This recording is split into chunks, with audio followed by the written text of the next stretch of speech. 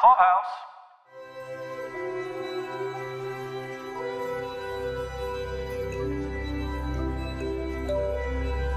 This is Paul from Daily Review.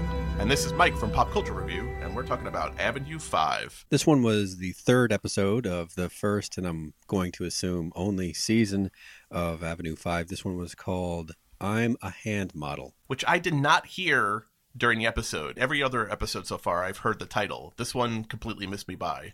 It was during the scene where the captain is finding out that his bridge crew are all actors. Oh, okay. Well, it's one of the women says that she's a hand model, so she feels like she's a little more qualified given all the hand work they have to do. The buttons and everything are all done on a sequence. So Right. they just have to know when to tap them to match the sequence. So that's what qualifies her. I was really impressed with how much ownership that Sarah took of it with the lights. She seemed very much that she really took a lot of pride in bringing the lights from red to white back to red again. Yes, and she also controlled the deploy and undeploy of the steering wheel. Now let's start. We were talking about, so let's start there at the end. How were you surprised that he was so shocked that it was a fake crew, given that he's a fake captain? I was surprised because haven't you assumed that they were fake the entire time? Especially once we found out that he was fake. I just assumed this entire time that they were not real. I did not assume that they were not real, but I did assume that they were doing inconsequential things. You know, like managing the most cosmetic portions of running a cruise ship. Nothing that they would do would actually steer the ship. Well, I guess that they really are, though. I mean, she's controlling the lights, which for ambiance, Right. you know, and bringing up and down the steering wheel. Yeah, so I found it a little hard to believe that he was so shocked that he was almost betrayed. Like, dude, you're like a fake British guy actor, you know, who's drunk apparently a lot of the time. Like, we really delved into his alcoholism this episode also. Well, and I guess that and his behavior with Karen once she accepts the job, I don't know if it surprised me, but it left me disappointed in the captain, which is a funny thing to say in a show with such low stakes in it. But yeah, that he gave up his entire ruse once he figured that he had Karen on the inner circle. I don't think he was doing it intentionally. I think he was just so sloshed that he couldn't keep track of his lies. I don't think he's I think he's one of those actors who keeps their sides tucked behind the furniture on stage. I don't think he's very good with keeping all of his lines together. That's how I took it. I think that's a good observation. I think he thought that she knew these things, and he was just kind of rolling because he was, you know, pretty drunk on his. Because she seemed to know everything else all along the way. Right. Yeah, that makes sense. I think he was deep into his Judd vodka fueled Bloody Marys by that point. So. But let's go back to the bridge before we leave that for 1 second. What did you think of the pit that has the actual unattractive engineers, or I guess less attractive engineers in the hole? Did you like Billy's explanation that it's a front of house backstage kind of setup? Yeah. I thought that was pretty good. I bet we get to know them a little bit better by the end of this thing, because they're the ones that's going to figure into saving the ship, actually. Because as we found out, as you predicted, Cyrus's 6-month plan as I think you said, he would forget to have carried the one. Yeah, I had assumed it was going to be some kind of math problem. Sure, right. And it was. Well, it seems like a big thing. I guess out of 500 out of 5,000 isn't the worst thing you could forget, but that's a lot of people to forget to calculate into your math, even if they are just contest winners. I mean, 10% would make your calculations go from 6 months to 3.5 years. I don't know math that good, but it seems like a pretty dramatic swing for such a low percentage. Yeah, and more surprisingly, that like Billy at the beginning of the episode, she comes in and she's now defending him as if she had checked the math herself. You know, well, I think she had, but with the 4,500 probably. Oh, maybe. Yeah, because I was going to put some blame on her then, too. I said, well, you didn't catch the 10% mistake either. Because I think she did vet maybe the navigational numbers, but you could see where someone might accept certain givens and just kind of roll with it. and not double check like the very foundational parts of the equation, such as the actual mass of the ship. I think you're probably right. The general ratings on the show and the overall take is I don't know that we're ever going to get to see that full 3.5-year voyage play out. But a part of me when I was watching it when at the beginning of the episode when they said that they confirmed the 6 months, I was thinking to myself, well, that maybe makes it so they can wrap it up in one season. Yeah. And 3.5 years just seems like a big optimistic swing. It's probably not the cheapest show that they make in comparison to something like, what's the one, Room 104? Yeah. Where they have a small interchangeable cast every week, and they just have to redress the same set every week for something new, and that's it. In comparison, when they can make 1 million seasons of that, the whole run of Room 104 might have not cost as much as the single season of Avenue 5 for HBO. Right. There's a podcast I like that's called Blank Check, and the two guys that do the show, their whole thing is they look at directors of movies who become very famous for a movie, so famous that their next project, a studio will give them a quote-unquote blank check to do whatever they want. And sometimes those checks cash, they clear, and sometimes they bounce big. And it's actually surprising how many directors really just fuck up their greatest opportunity to make whatever they want. And right. I feel like HBO came to Armando Iannucci and was like, Veep was a cash cow and a darling for so many years. Do whatever you want. Yeah. And he was like, I got an idea for you guys. So this seems very much like a blank check that may very much bounce at the HBO box office. You do see that quite a bit. Or alternative is that you have a cash cow director who then is allowed to make a passion project so that they can, it may not cost a lot, but at least they get to make it. That's yeah. I don't know if that's a blank check situation, but that's a similar kind of thing that happens. This seems like this other than maybe salary, because Julia Louis-Dreyfus probably cost a lot of money, but overall this seems like a much more expensive show to make for HBO than probably Veep did. Yeah, and maybe just to keep him in the stable, they wanted him to do whatever he wanted, so then he can do continue to do more work for them. But this seems like an expensive, wacky experiment. This seems almost like the kind of show like Mystery Science Theater 3000 would take a look at back in the day, and break down. Yeah. I don't know. What did you think of the Mia and Doug stuff? You mean the cathartic calling Rav and just the whole thing? They're still fighting. The neighbors are still snitching on them. Just their whole shtick. I mean, because we had talked at the beginning of this.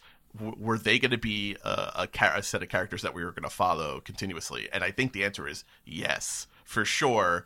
They are central characters to the show. So I guess we're stuck with them. So we should, understand, I guess, what's going on with them. They're not particularly enjoyable No. when they're on screen. Let's see, we started with the arguing with the housekeeper about yes. the towel. No, I think that's a rook. No, that's an asshole. The puckering's beautiful. That rang actually really true to me. That was the only thing I was in defense of them in this episode.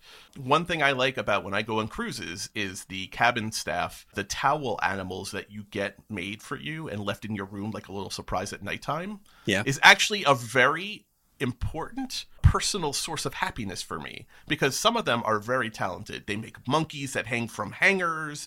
They make all sorts of complicated sea life. Like they really, they'll go through your shit, which is a little weird. And like, they'll grab your sunglasses or like a pill bottle. And like, they'll like, put like maybe a bottle of alcohol in like the little seal's hand flipper or something on the bed. It gets really elaborate. And it's a really, especially if you have kids, it's like a great thing on a cruise ship. So I appreciated their outrage at the sad, sad towel animal that the disinterested cabin woman left for them.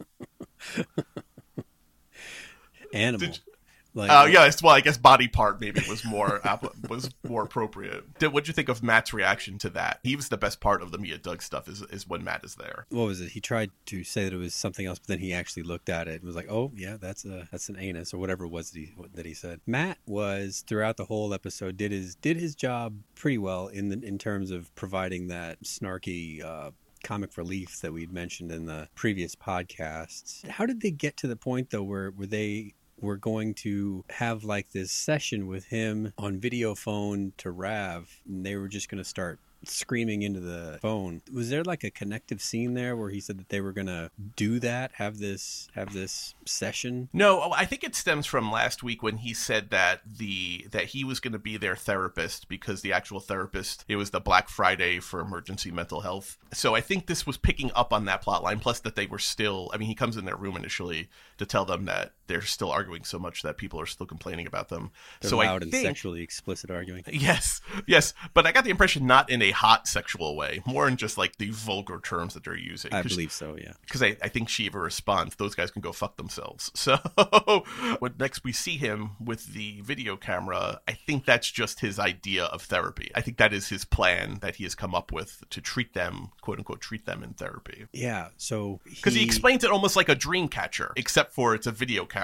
Like, because his idea is that shout all of your complaints about the world and each other, and I guess Rav also, into the eye of this feather looking thing that's actually a video camera, and you'll feel better. I think that's the extent of his therapy training. It must be, because the other end of that particular piece of pop psychology is that you just destroy the recording. You don't share it with the person who you're pointing the anger at. Yes, especially when he also himself added in some color commentary, which I found very funny. Mia is screaming at Rav in the camera, and then Matt is piling on top of it, yelling at Rav also in the camera about making her friend feel so bad. I thought that was pretty funny that he was adding on to it. It did seem like a misstep then to actually go and send the video. I do not think Mia understood that was going to be part of the process. I wouldn't have either, really. So we have a small continuation of a previous plot thread, Mia having some relationship with Rav, and they even get Rav on the phone live at one point, but since there was a delay, Rav kind of lost patience with the whole thing and just kind of hung up on them. So that was a terrible payoff for that continuing plot thread. I mean, if I had to make any prediction on that, it would just be like, well, more of the same. They'll keep trying to get a hold of Rav because they haven't really done so yet. Maybe it'll be to apologize for this week's video transmission, but I don't know. I mean, Rav is having maybe the worst, no good, awful, downright bad day between all the videos. Her email is clogged with videos from the ship, and then she's got her press conference also right after learning about the 3.5-year bump. But she doesn't even look at the video. She looks at like the first 5 seconds of it, and then just kind of scrolls past it when she sees it's just Mia and I guess Matt also screaming at her through different clips. So I don't even know if she's going to sit there and watch the video. What did you think of the continuing dead bodies in transparent coffins circling the ship? Various levels of normalization are starting to occur. At the beginning, when they show the Judd spa, I think they call it Judd Better, with the voice of Judd telling you how to relax. I did not find that soothing at all, nor do I think I would find that soothing if I was that me in real life. So no, I don't think so. Not for me anyway. So that woman freaks out, but later on in that kind of intercut scene where we have Captain speaking to his multiple life partners. A major development this week. I mean, as far as character development goes, that's a significant character development for Captain Ryan. That scene, and who else was intercut with that? I think that was the therapy. Maybe it was also intercut with the comedian. The stand-up comedian with the wonderfully backlit window to space. To remind the listener, he feels it's awkward to keep talking about comedic things with the bodies floating by, and they're kind of like in these weird ice cube type states, right? They're also wrapped in the same kind of gold foil body wrap that it seems that they use in the spa too. The lady was kind of trapped when she was screaming when she's watching the body float by in the spa. She looked like she was wrapped in the same kind of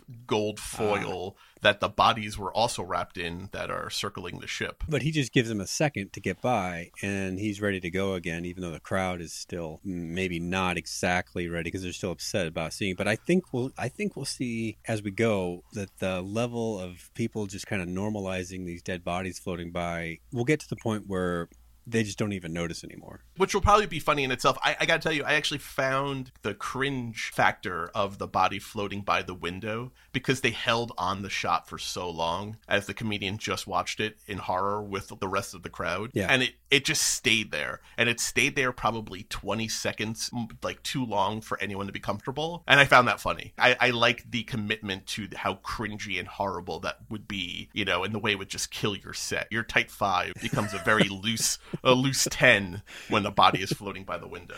Exactly. So. It's sort of a metaphor for the humor approach to the whole show. Right. Yeah. Yeah. You know, it's almost like you get rewarded if you can hang on to the end. You have to get through the dead bodies, though.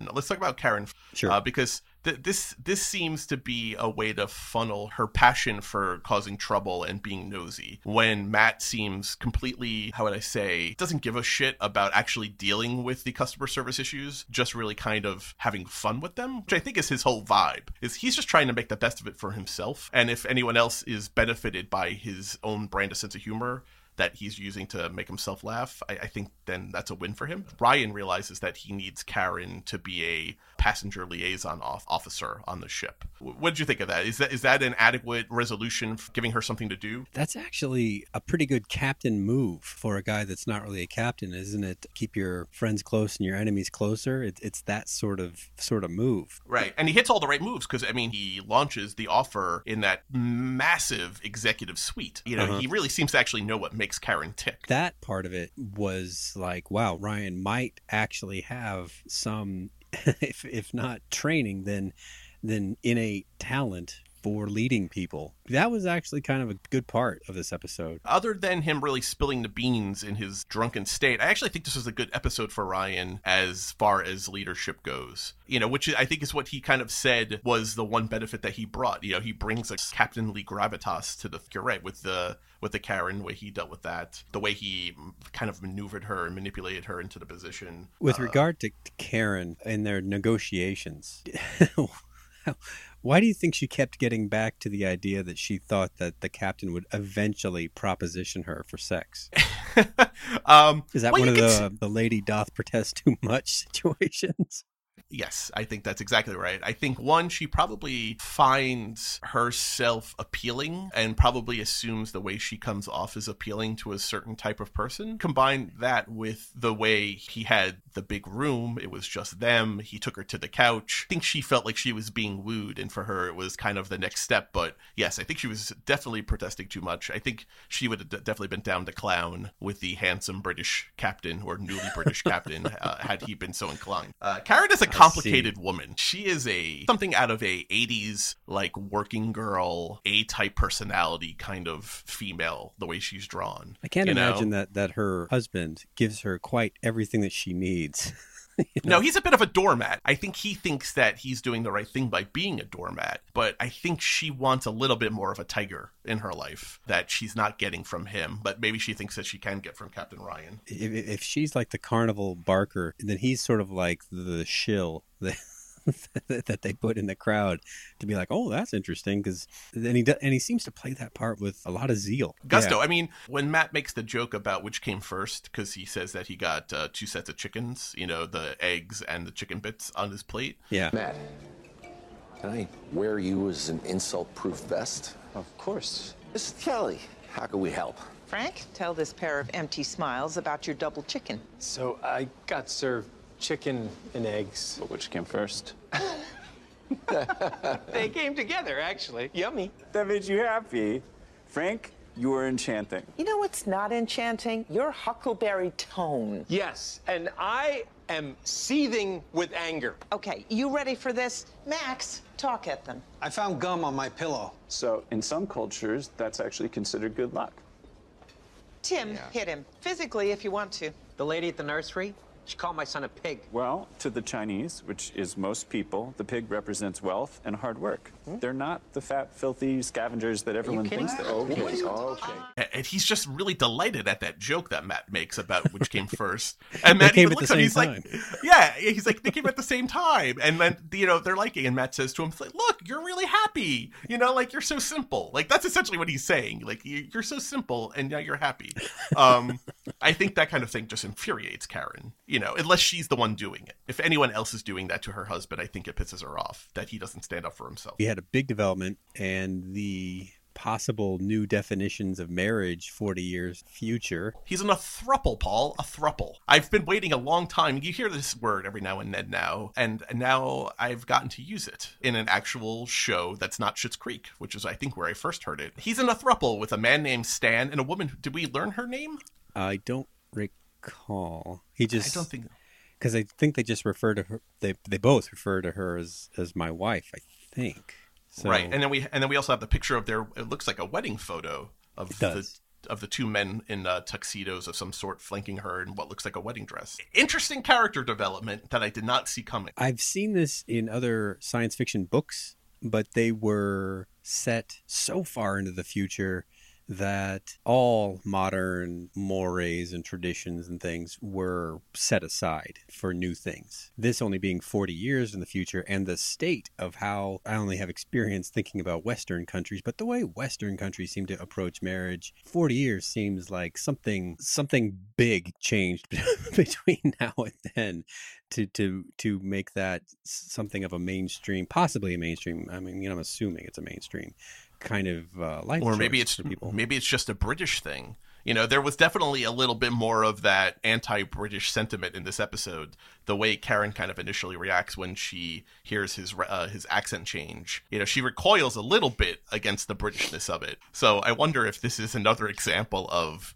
40 years into the future, some continuing anti-American sentiment towards Brits and maybe their newfangled lifestyles. I wonder if we'll get any more of that. It's a very weird thing that they haven't explored at all. So yeah, I'm also curious if they're going to, are we going to continue to learn more about him and this relationship? I mean, both his husband and wife seem to be very upset with him for being on this journey, even for the 8 weeks, Stan says, but the idea of 3.5 years seems to really, really upset both of them. Right. I mean, they had to have known that he was signing up for at least even the initial cruise. Why would this? I mean, he's been on cruises before. He was the supposed hero of Avenue 3. So right. This is basically his job.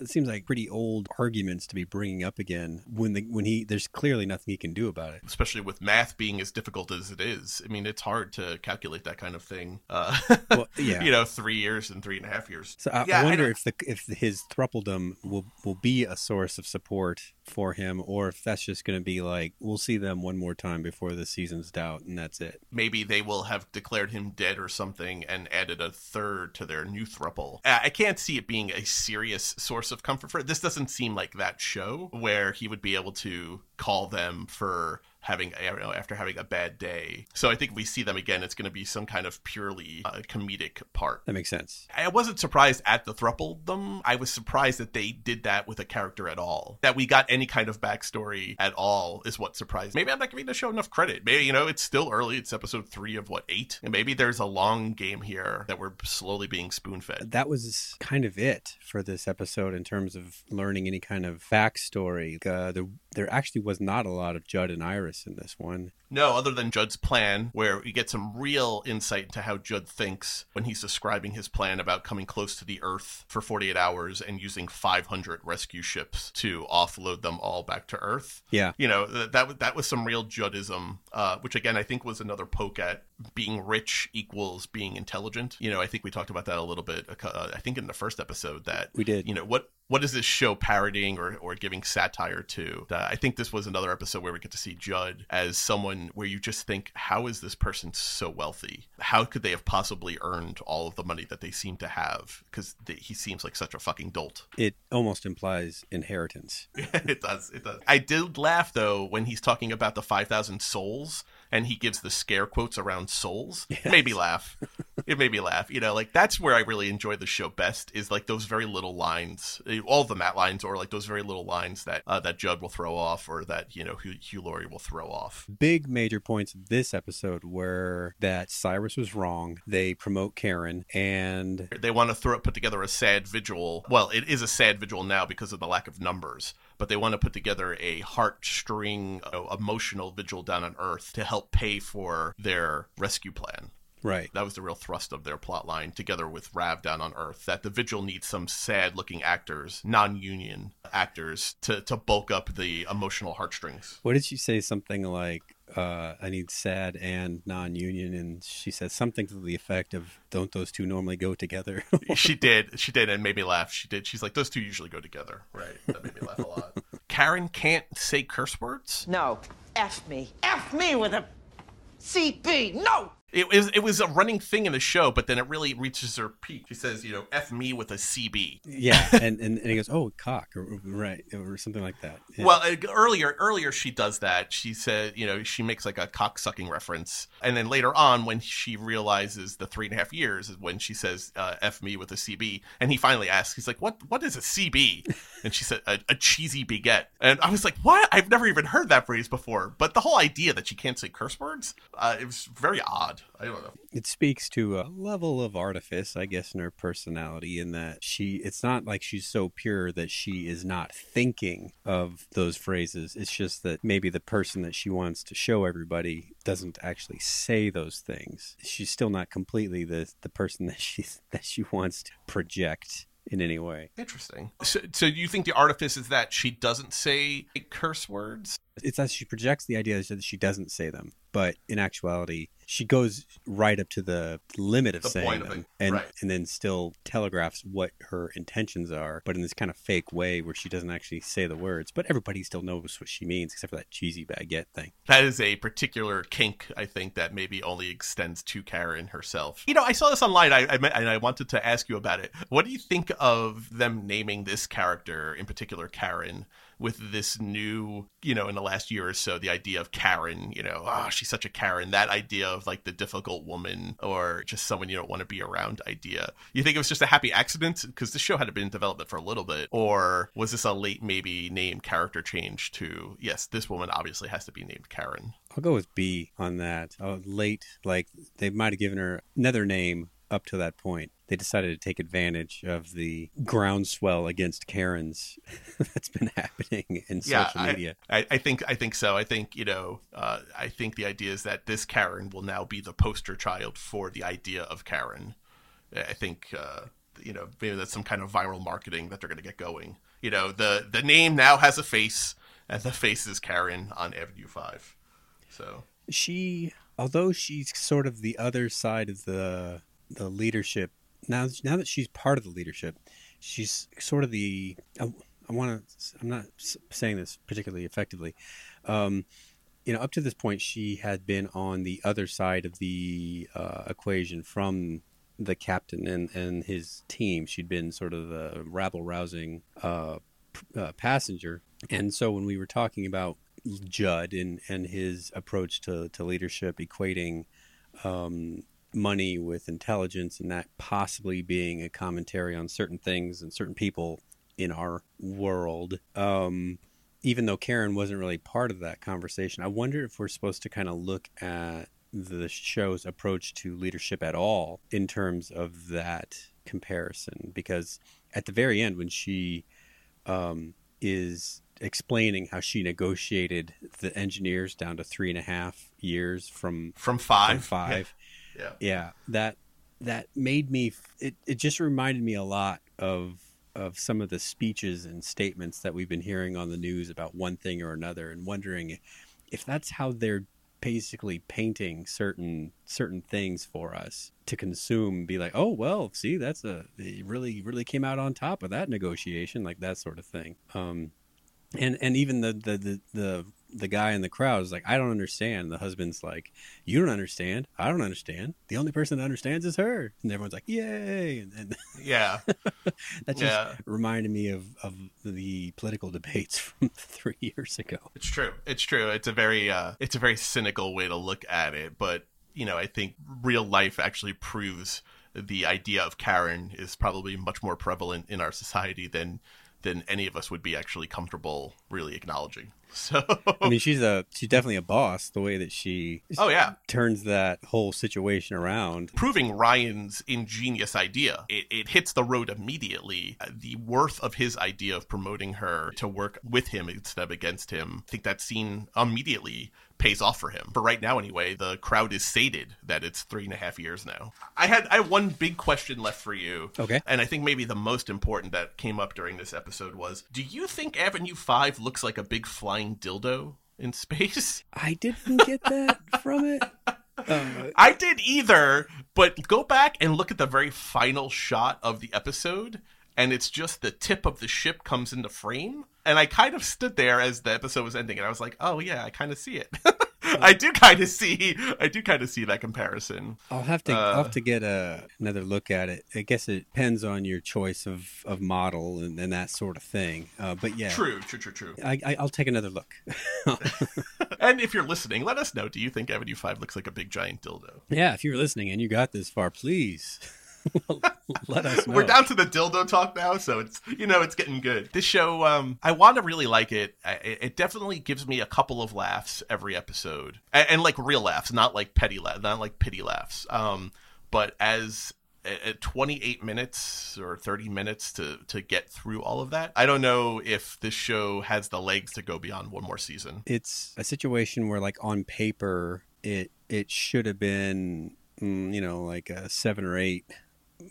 Maybe even a 9, given that they do have some very funny people acting and writing. But it's just still boiling out to about a 6. It's like it's not quite gelling with enough. It doesn't rise above chuckling for me often enough for what I was hoping for. Now, I agree, and I'm trying to think of why, because the concept itself is actually pretty good too. So you're right. On paper, it looks like it's checking all of the boxes. So I don't know. Is it too many different storylines, or it could be the writing? I don't know if it's the writing or the pacing and the execution of it. I don't know, but something is not working, and it's almost like a fatal flaw in the system. It seems to me. It's like, if I were to say excise a storyline at this point, it would obviously be Mia and Doug. For sure. But so that if I did that, I would gain back 4 minutes in a given episode, maybe.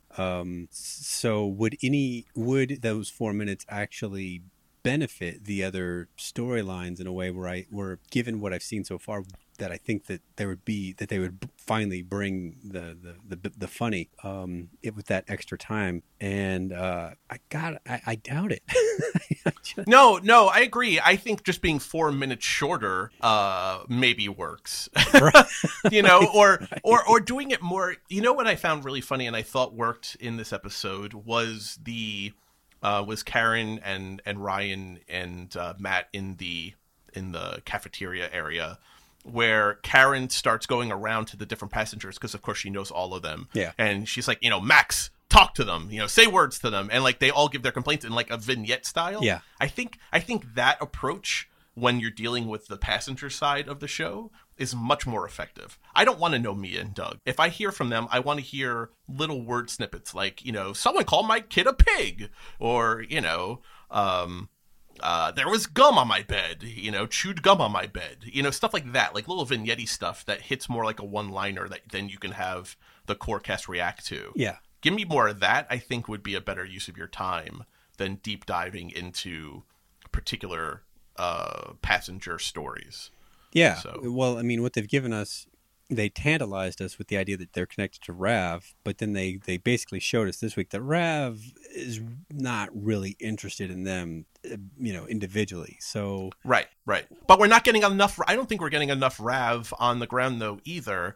Thinking back to last week, the whole NASA thing, I really enjoyed watching that play out. I don't know if it was the funniest thing, but I found it actually pretty good TV. And she's obviously a strong actress, and there are some talented people down on the ground there with her. I'd be more willing to spend time with them, use that Mia Doug time, and put us on the ground more. If you're going to introduce the idea of mission control as part of this story, then we got to spend more time there. Yeah. I could go with that. Yeah, because her ability to deliver really biting British wit is tops on the show. She's in the same league as Matt for delivering his little one-liners, but I don't know, something about her style makes it sharper, I guess, for me. It's very British. Yeah. You're right. It's a very British wit, which does cut. I think of their tone. Whereas his comments are more like, you have to think about it for a second. Like when he says to the man, like you mentioned, "You're so happy."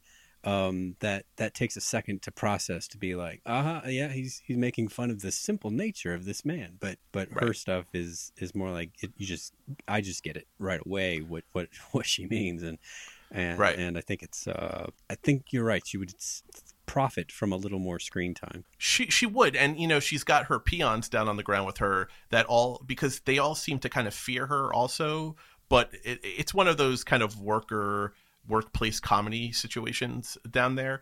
You got a little bit of this episode where she's talking to NASA, and then the guy comes and says, "Oh, this is not your area," and she doesn't like that answer, and she's like, "Why isn't it my area? Everything is my area." And then he starts to tell her about the towel animals, and she's like, "That is not my area," and she like sends him away again while the NASA lady's online listening to this whole conversation. Like, that really works for me. I would like a lot more of that interaction than any of the Mia Doug stuff. So I don't know if they haven't written out the back end of the show yet or produced it, even though it airs in 2 weeks, begins airing in 2 weeks.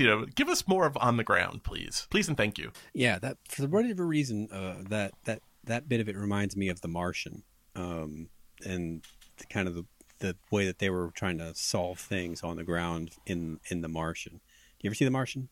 Oh yeah, I'm a big fan of The Martian. So okay, I'm not sure why, other than it's a mission control, and that The Martian was mission control, but something about it just seems. Oh, well, no, you got the whole the Glover aspect of it, where he's like trying to explain to him the slingshot idea, and he sets him up in a conference room in that movie.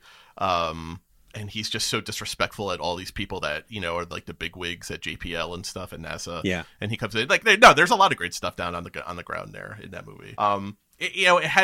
That can almost have like the mission control can almost have like an Office style workplace comedy vibe to it, which would be a nice contrast to whatever is happening up on the ship, whatever you want to call that kind of situational comedy. I think the mission control can almost be its own kind of subset in the show, that I don't think they're taking advantage of. So, well, let's see. Predictions for next week. More floating body parts will break off. More than just arms and a hand now will be orbiting the casket, still orbiting the ship. I think Karen will ask Ryan for some more demand. She's going to want more for the role she's playing on the ship, or some kind of larger seat at the table. I was thinking the same thing, that she would grab for more power. What was the whole thing with when Judd catches her coming out of the room with Ryan? Did he intimate that him and Ryan had slept together? Yeah. Yeah, right? I didn't miss that. I didn't take that wrongly, right? No. There was definitely a Mr. Bad in Bed. It was definitely familiar in the sense of, I know you're not bad in bed. Not that I fantasize about it alone in my room that you're not bad in bed, but no, I actually have knowledge that you are not bad in bed. Yeah, I don't know. Now it kind of throws in, how did Ryan actually get the acting job to begin with? Right.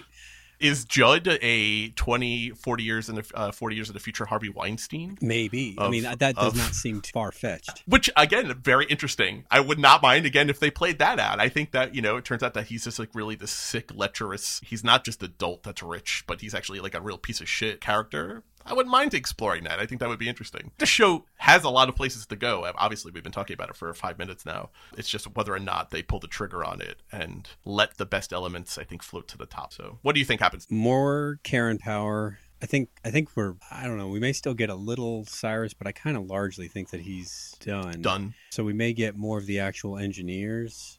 And maybe another wacky Judd idea, since he's like a fountain of only good ideas. He's not so much about the execution, but much more about the ideas. Because did we get resolution on his this week plan about the ships and the vigil and all that? I know that. No, I mean the vigil I think is going to be something that continues, because I feel like they just kind of started to put that in motion today. I think that'll go to the larger costs of trying to get them home. He came up with the 500 rescue ship plan when he thought it was still going to be a 6-month thing.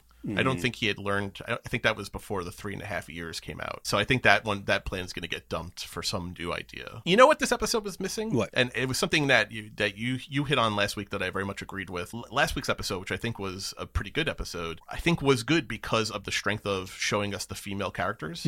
And this episode had very little Iris, who really I think had a standout week last week. It had very little Billy, other than explaining Cyrus and the engineers in the whole. Right. And it had very little Rav, even though that should should have been a major plot point with the press conference and everything else. Just things the show can do if it hasn't finished editing the back end of the season is give us more of those women. Less Ryan, less Judd, less Cyrus, less Matt, less Karen, maybe. They can turn the dial more on Cyrus down to 0, really. Yes, please put him in a casket and float him around the ship. I think last week worked so well was because of you got so much of those good female characters who really just kind of blew the doors off the place. Looking forward to next time. This has been Mike from Pop Culture Review. This is Paul from Daily Review. We'll see you next week. Thanks for listening. Thank you for listening. This has been an original Pod Clubhouse production.